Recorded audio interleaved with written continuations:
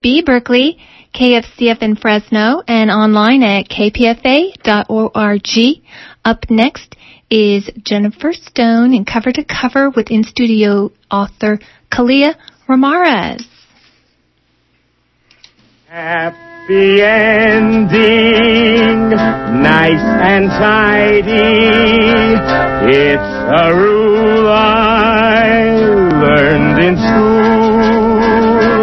Get your money every Friday.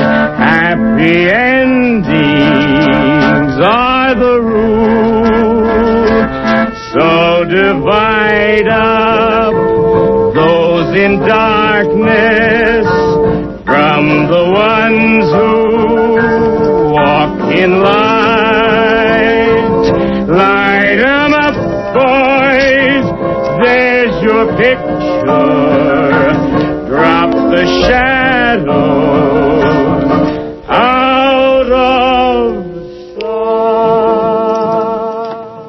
This is Jennifer Stone with Stone's Throw, and today I have a living, breathing poet here in the studio with me, flesh and blood.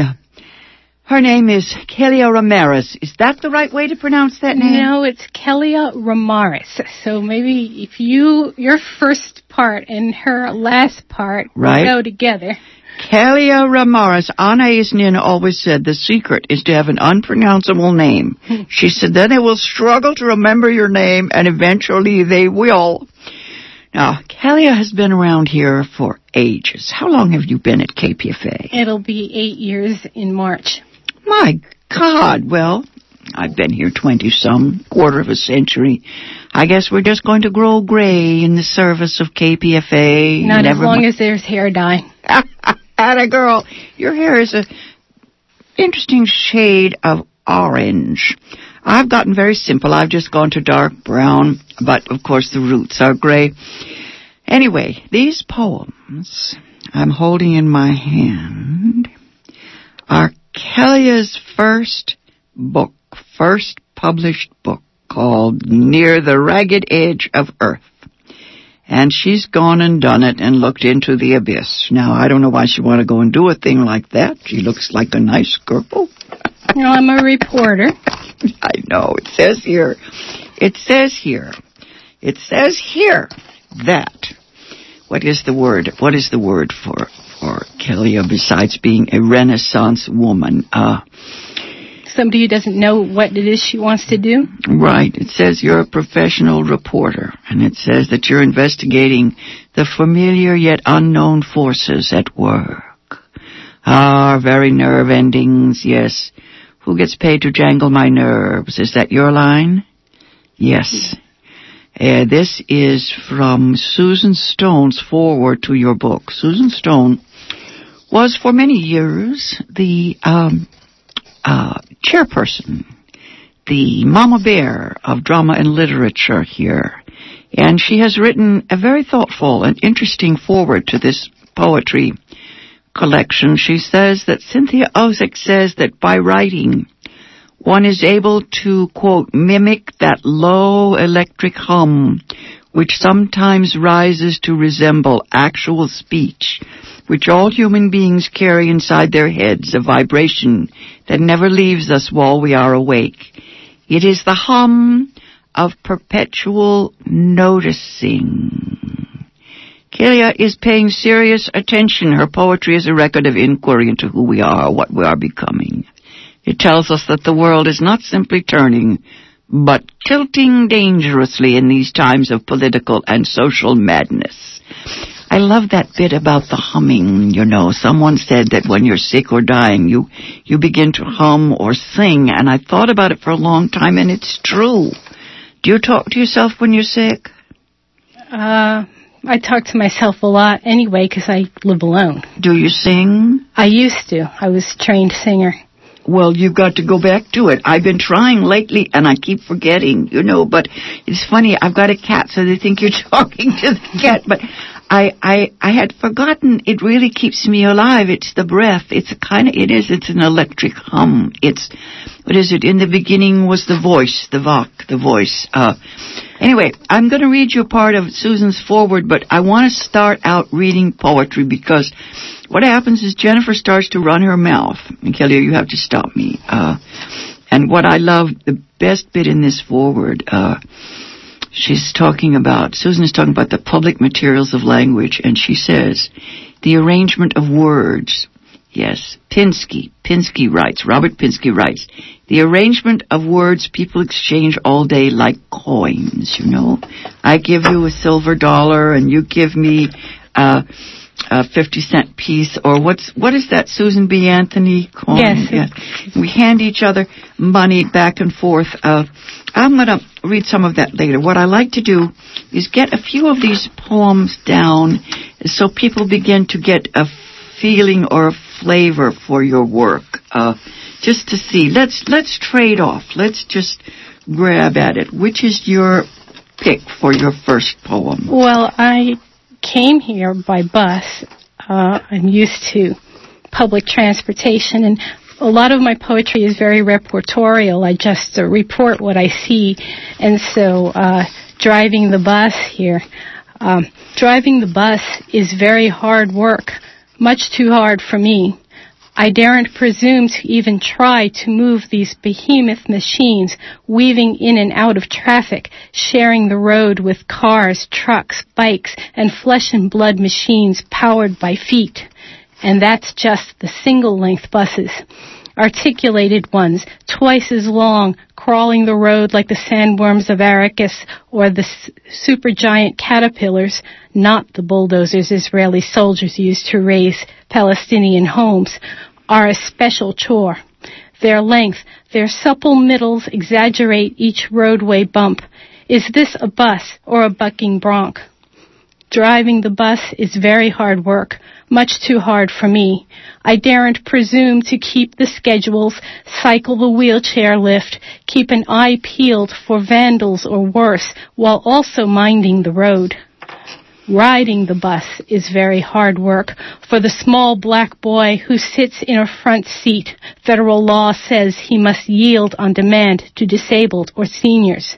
I daren't presume to know how he balances books on his knees, doing homework between bounces, talking to his mom who can't leave him home while she's driving the bus.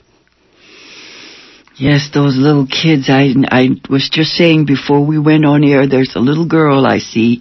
She gets up with Mom at 5 a.m. when the route starts, you know, and Mom drives a couple times, and then finally it's time for her to be dropped off at school, and she has to do the rest of her sleeping on the bus.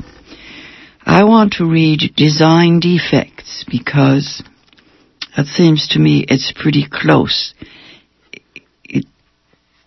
It's pretty close to your pain, but how would I know? This is called Design Defects. Each day I find a new red spot or fleck upon my skin, a capillary shattered past the point of ever healing.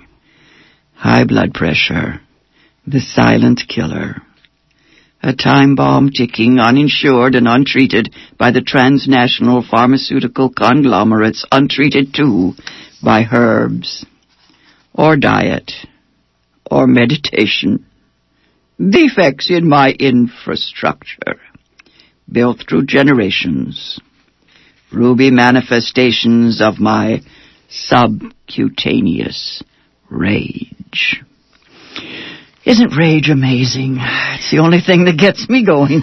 It gets us going, and it also destroys us, which is really the point of that. Exactly. It's, what is it called? It's like a weight, or it's like cooking. It's like burning. It's like your brain, everything is burning.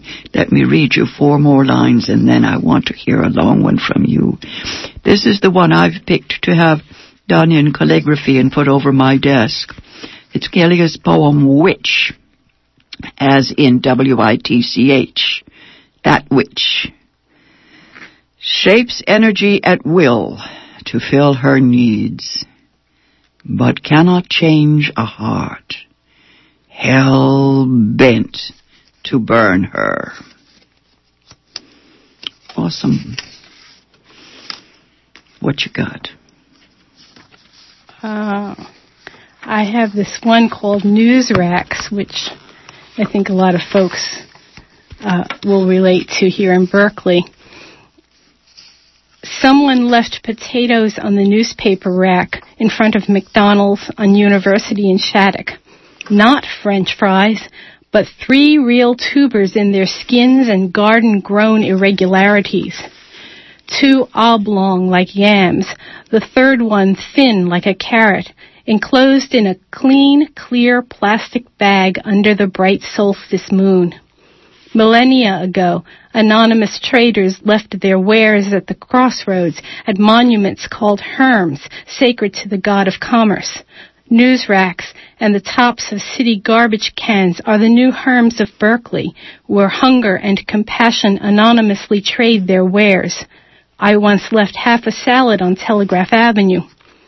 Years ago, I left a dead pigeon on a news rack in front of a bus stop in Indianapolis. On a cold January morn, a few days after a snow, a car hit the bird. It must have been a glancing blow, for there was no blood. My neighbor, the illegal immigrant Mexican maid who had introduced me to Mole, gathered the bird to her bosom as a mother would a child. She tenderly cradled it in her coat as I approached. She was going to take it to the upscale home in which she worked in an effort to heal it. As she told me of the accident, the bird faded and died. I'd never seen any creature higher than a goldfish die before. The maid did not feel its death. I broke the news. She shrugged and handed me the corpse. And I, surprised to be handed a dead pigeon in Indianapolis in January, was grateful I was wearing gloves. The bus came. I left the pigeon's body on the news rack. It was gone when I came home from work. Perhaps Hermes Psychopompos guided its spirit to Hades, then had squab for lunch. I was thinking, when I read that, I was thinking of the Herms. Those were statues pretty much made, they were supposed to be Hermes, but they had, they had turned them into just generic statues with little pillars. We call them the pillars of society with little erected penises. And there was a story that the women, some people thought it was Alcibiades, but the women of Athens one night got out and lopped off all the penises on these pillars of society, and there was a great brouhaha about it. It was, one of the capers of the phallic patriarchal times there. It was a book I read about women in the time of Pericles. Never mind, the Herms, yes. Male pillars of society everywhere we look, mostly in advertising. But people I'm talking to, I'll try it again, Kelia Ramirez. She's going to get me for this. She is Wait in line. She is a poet who's been here at KPFA doing work in the trenches for 8 years. I was thinking, now this book has just come out. It's her first book. And I was going to ask her where she got the nerve or the energy, to put together this book. It's a big book. You got a lot of poetry. Most people, make these what we call thin little volumes. This is a fat book. Why did you do it yourself? Why did you just go ahead and do it now? I wanted it out, and I didn't want to take all of that time shopping it around. Gotcha. I felt that, I probably would have to shop it around a lot, being an unknown author. And all that time of shopping it around, I could actually have it out. You got it. It's amazing to me these days. When I think of the time and effort I've spent, the average number of times you have to send a poem out just to get one poem stuck in a little magazine, it's just not cost effective. I'm sorry. I've got this file. It's a mile deep, and I know that the poets, I don't want to discourage anybody from sending your work out, but I do think, especially now that we can all have web pages, we better do this, turn it into a cottage industry. Do it yourself and see what happens. I think that's probably the most practical way.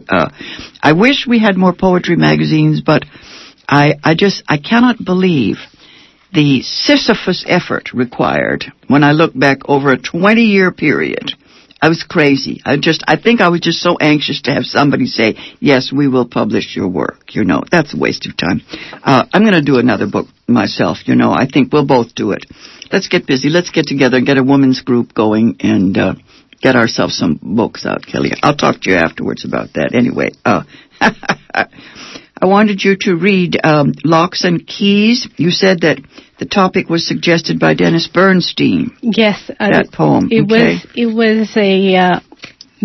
was Memorial Day weekend a number of years ago, and I was taking care of my neighbor's cat, and in going to their house to look in on the cat one evening, I left my own keys.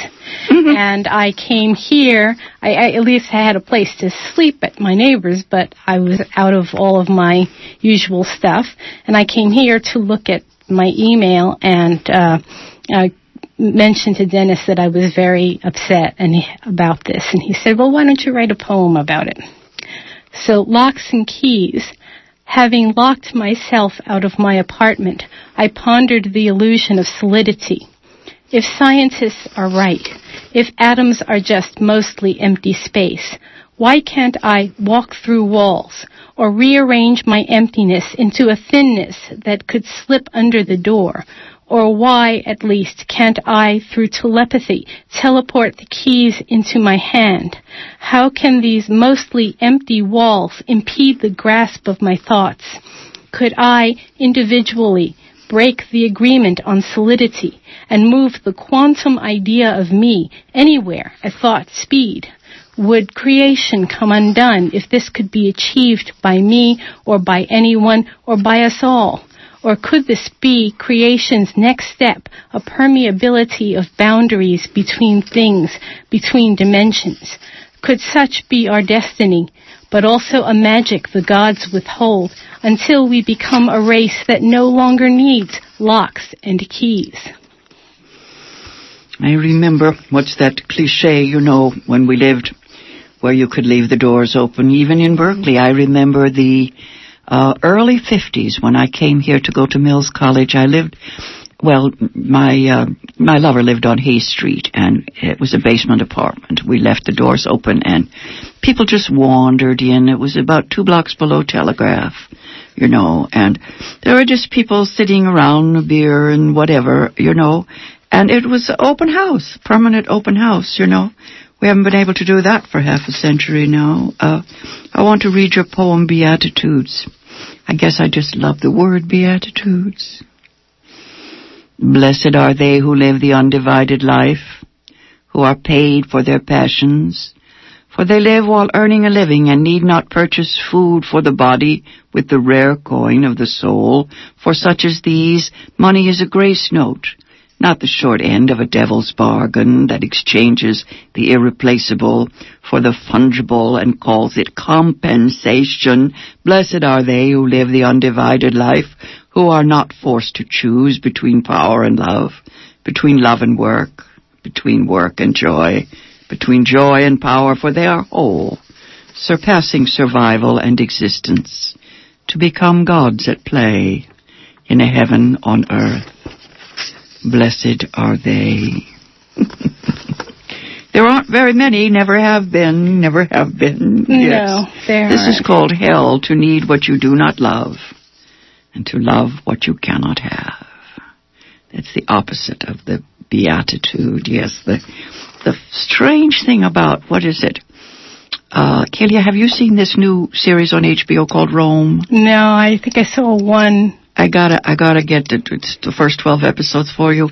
It's a perfect analogy, parallel to the world we're living in now. It's like the current issue of the New Yorker has Bush as a Roman emperor like Nero, playing as Rome fiddle.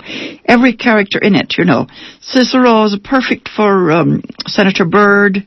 His blah, but it just everything, 250 years later, and we've got the same play, just changed the names, and the writers, they're not too ironic, but It's just wildly funny. And I kept thinking, do you suppose George Bush ever had, not a classical education, but do you suppose he ever read any history?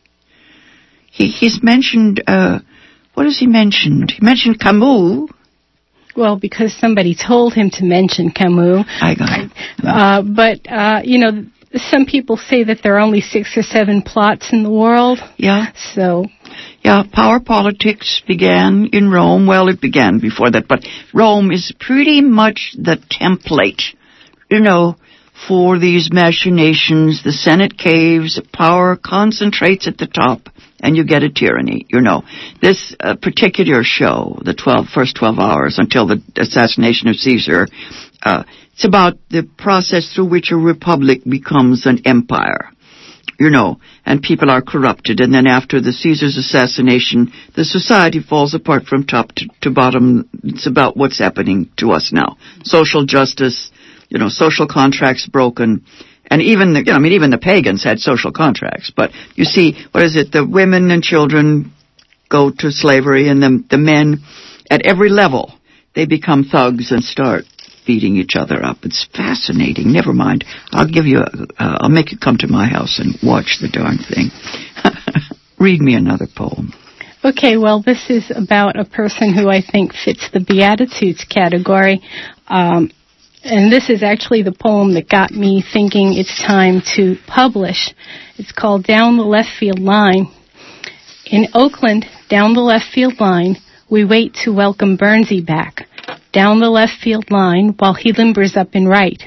Each toss is longer till in center field his teammate gets what in a game might be a long throw home. In Oakland, down the left field line, we wait to welcome Bernsey back. Mm-hmm. He plays left field, and fielding grounders pregame is his work. We know he'll come our way.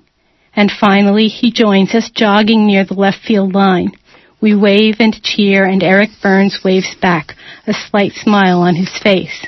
He knows a change in uni doesn't change the hearts of those who know that Northern California is his home. Home team has 2 meanings.